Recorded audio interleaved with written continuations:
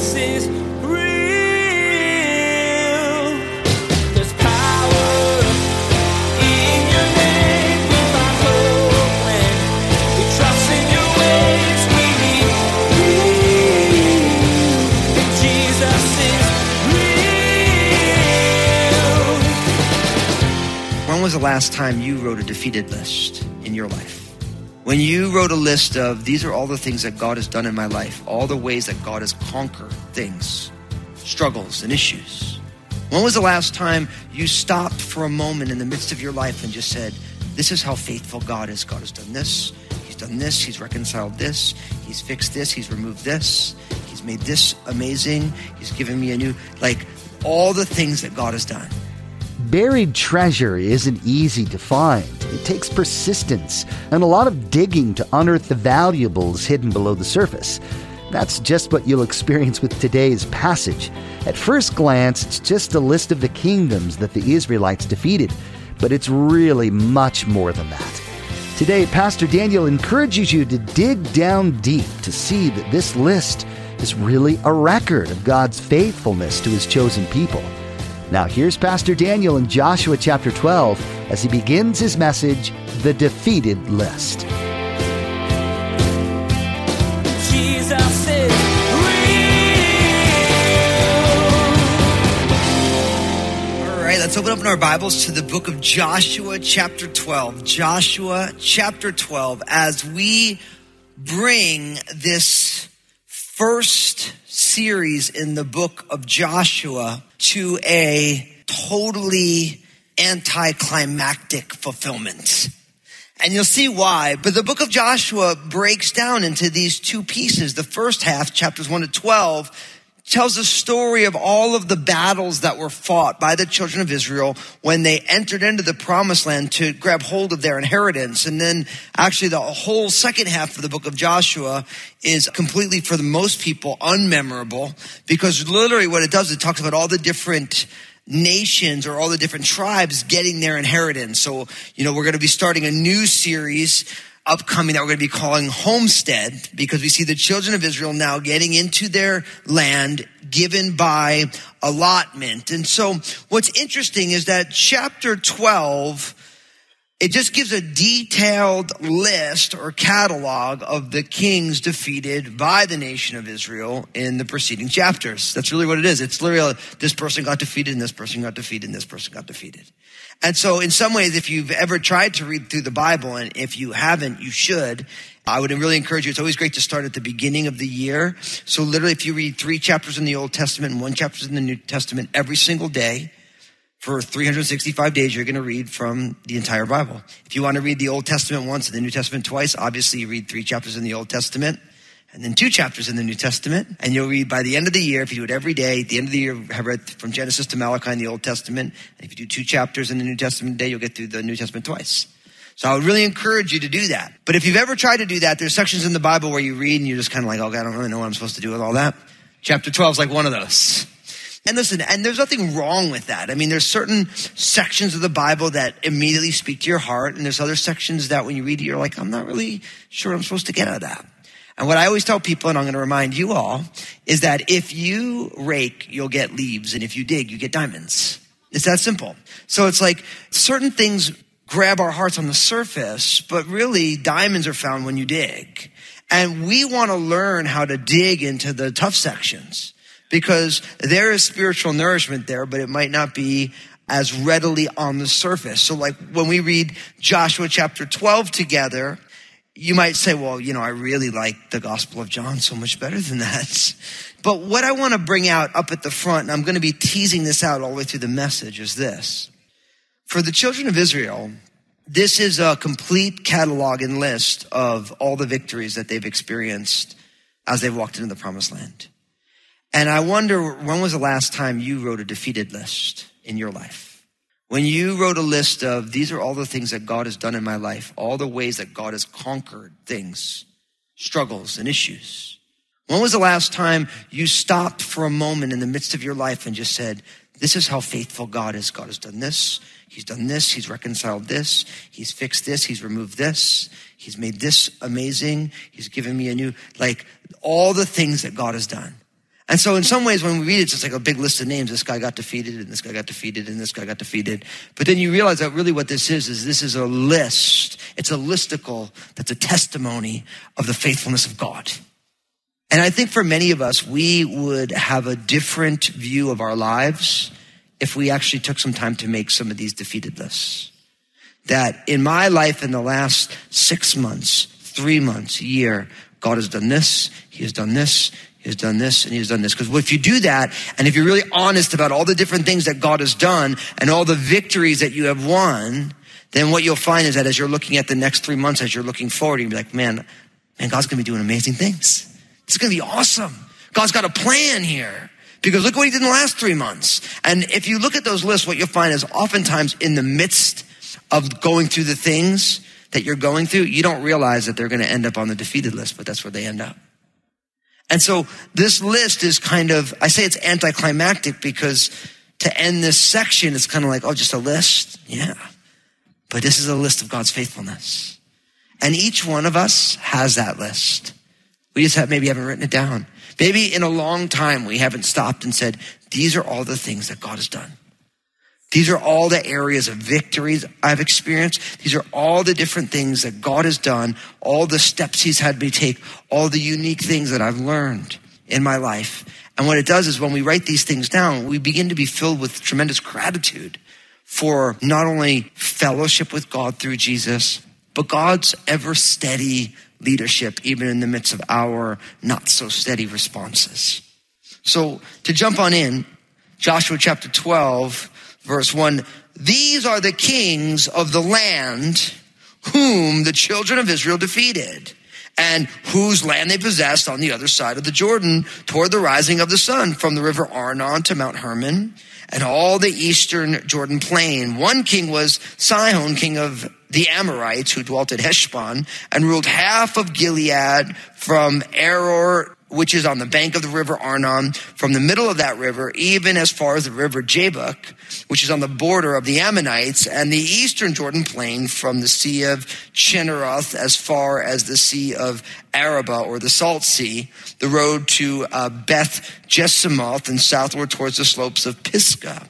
The other king was Og, king of Bashan, and his territory, who was of the remnant of the giants who dwelt at Ashtaroth and at Endrei, and reigned over Mount Hermon, over Scalca, over all of Bashan as far as the border of the Geshurites and the Maccathites, and over half of Gilead, the border of Sihon, the king of Heshbon. These Moses, the servant of the Lord, and the children of Israel had conquered, and Moses, the servant of the Lord, had given it as a possession to the Reubenites, the Gadites, and the half tribe of Manasseh. So first we begin with these two major kings who were defeated by Moses. And we're talking here about the east side of the Jordan, right? So Sihon and Og.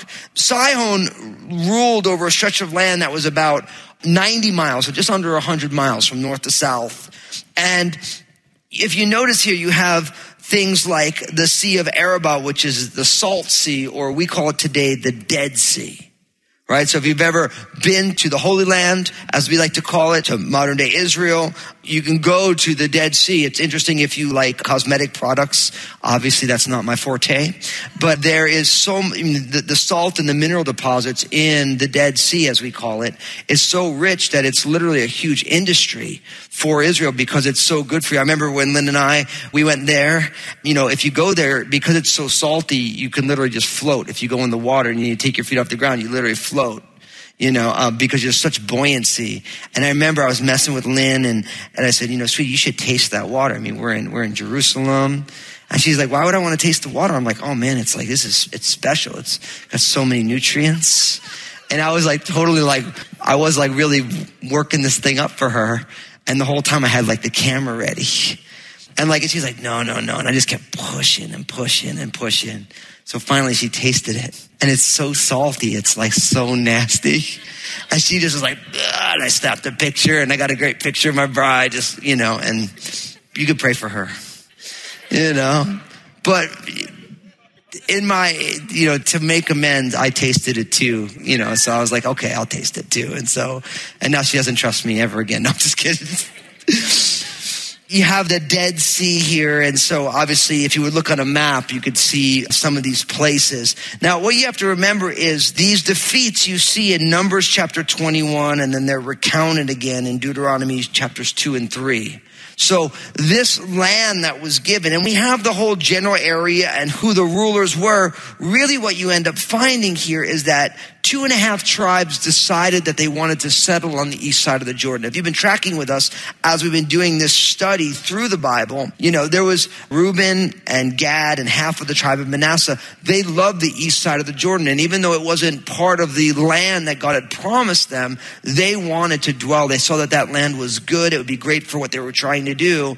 And so they asked Moses if they could settle there. And Moses said, yes, but when we go into the promised land, all the able-bodied men had to go to battle. You couldn't just settle here. You still had to do the work.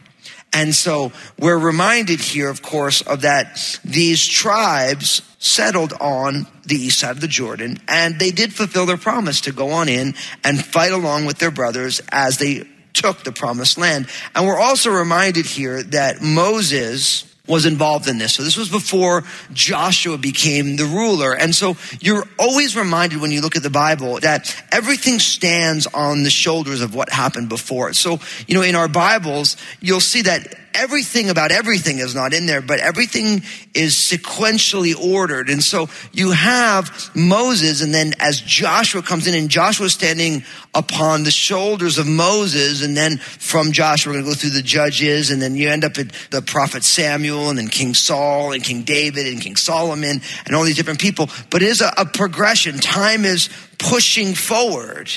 And these two kings are in the list of the kings that were defeated because it was part of the journey that they were on. Now, as you move into verse 7, we find all the kings that were defeated by Joshua. And really what you have is that you have the 16 kings that were defeated in the southern part of the land, verses 9 to 16, and then 15 kings in the northern part of the land, verses 17 to 24. So for those of you who like those type of kind of details, you can write that down. You can write 15 kings, 9 to 16, southern part of the land, and you can mark up your Bible. Now, what's interesting about this is if you do the math, 15 kings and 16 kings, you find 31 kings.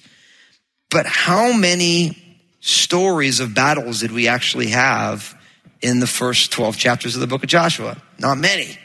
So what does that tell you? That way more went on for the children of Israel than what we actually have recorded. And I think this is an important thing because I think oftentimes we, as we're reading this inspired text that's also historical, we have a tendency to think that we know every detail about everything, and the actual truth is we don't. And one of the most important things that any of us can do as followers of Jesus is get comfortable with the fact that we don't have every piece of information, but we have everything that we actually need. And so in opportunities of biblical revelation, we have tremendous certainty, but we all have to be comfortable with a good bit of mystery. And we approach that mystery with what we call faith. Because of what we have certainty about, the things that we don't know, we can rely on the certainty that God has given us. And we realize that there's all sorts of details that for whatever reason, God didn't feel that we needed.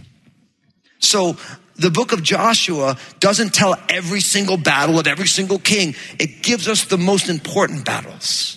And I think we have to always remember that, like when you look at the biblical revelation, you have the life of Abraham, the father of faith. But you only have a handful of events in this guy's life. And this guy lived to be, 120 years old, 140 years old?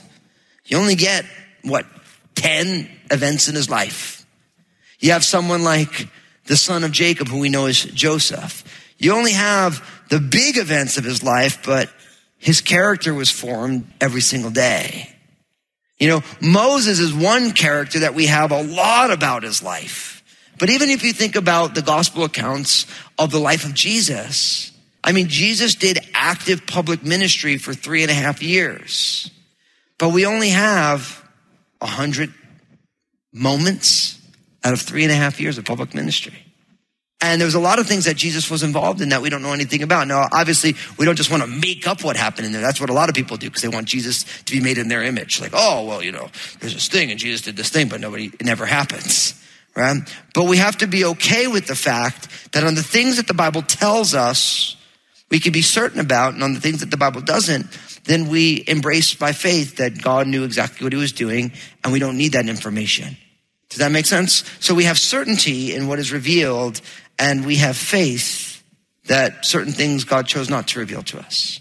Now, what it also does is when we realize that God hasn't given us every piece of information, is it keeps us as followers of Jesus from being arrogant in our understanding.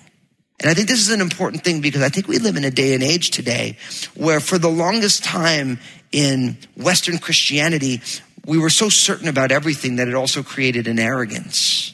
And remember, Jesus is meek and lowly in heart. And so we want to make sure that we embrace the way of our Lord, that we allow ourselves to be conformed to his personality. And in the things that we know for certain, we still hold it with humility. And I think this is even more important in a day and age like today because our culture doesn't really value humility. Our culture values aggressiveness, self-confidence, but those aren't things that Jesus necessarily values. I mean, obviously Jesus, you could make the case, was the most aggressive person who ever lived. I mean, he got crucified and he conquered the sins of the world. It's a pretty aggressive endeavor, I would say. And he did it in his own body. But at the same time, his way of going about the work of the kingdom was still done with a humility. Judas still needed to identify Jesus at his betrayal.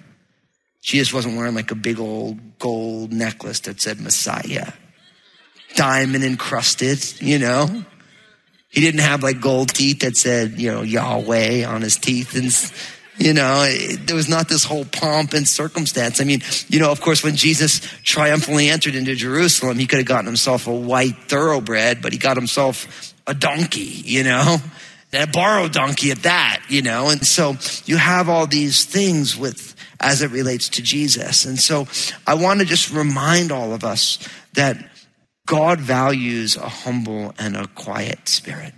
And I realize that one of the overarching cultural passions is to have an arrogant and a loud spirit. And God wants to cultivate something unique in each one of us. And it's amazing to me because, God could really boast about all these things he's done, but he's only given us certain stories of certain battles. And then we just find out later, well, actually a whole bunch of things happened. But a lot of it didn't get any time for us to learn about it. So to take this first part of it, these 16 kings in the southern part of the land, starting in verse 7, it says, "And these are the kings of the country which Joshua and the children of Israel conquered on this side of the Jordan, on the west, from Baal-Gad to the valley of Lebanon as far as Mount Halak, and the ascent to Seir, which Joshua gave to the tribes of Israel as a possession according to their divisions. In the mountain country, in the lowlands, in the Jordan plain, and in the slopes, and in the wilderness, and in the south, the Hittites, the Amorites, the Canaanites, the Perizzites, the Hivites, and the Jebusites.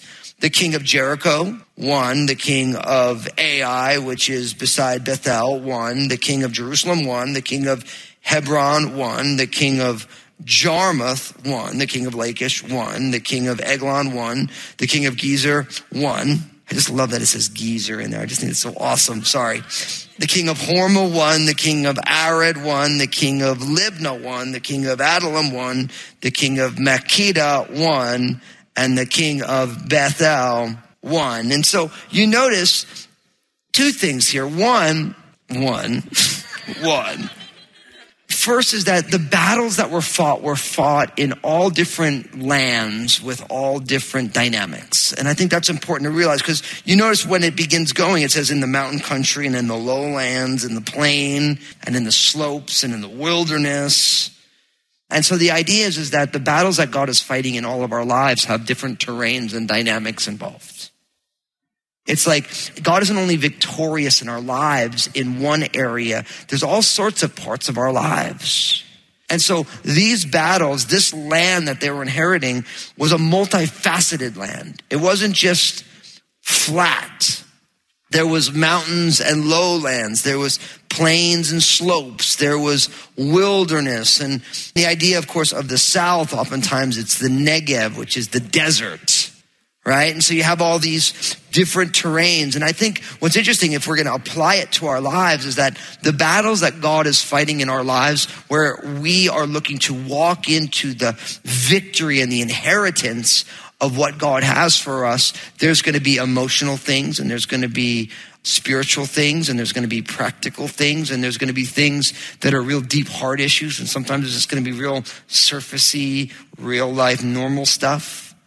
And the thing that I want to really make sure that we all realize is that if you are in Christ, you are already a conqueror.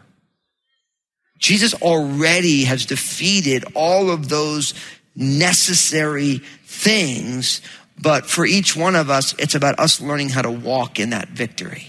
A great example of this is we read in the Bible about the kingdom of God, and scholars would always tell you that the kingdom of God is already and not yet, right? Like it's here and it's coming, right? Now, in the same way, the Bible says that when a man and a woman get married, the two become one flesh.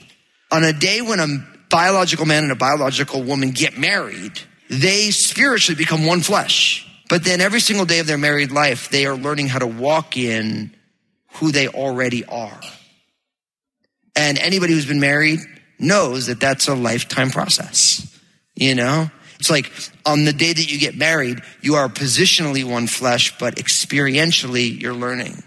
In the same way, the Bible says that if anyone's in Christ, they're a new creation. They've been completely justified and you're perfected. But every single day, as a follower of Jesus, you are learning how to walk in the experience of this new position. And the Bible calls that sanctification. So the sanctification process is us actually experiencing and living out who we already are in Christ. And for each one of us in the areas of our lives where there is battles going on, you're already a conqueror. And it's about us learning how to walk in the victory that was already bought by Jesus on the cross. Now, doesn't that change the way that you battle? Because sometimes you battle, and if you like movies, and I love myself a good drama that is based on the battlefield, you know? In all those movies, one of the things that in the midst of the movie, which obviously is a movie, nobody actually knows the outcome.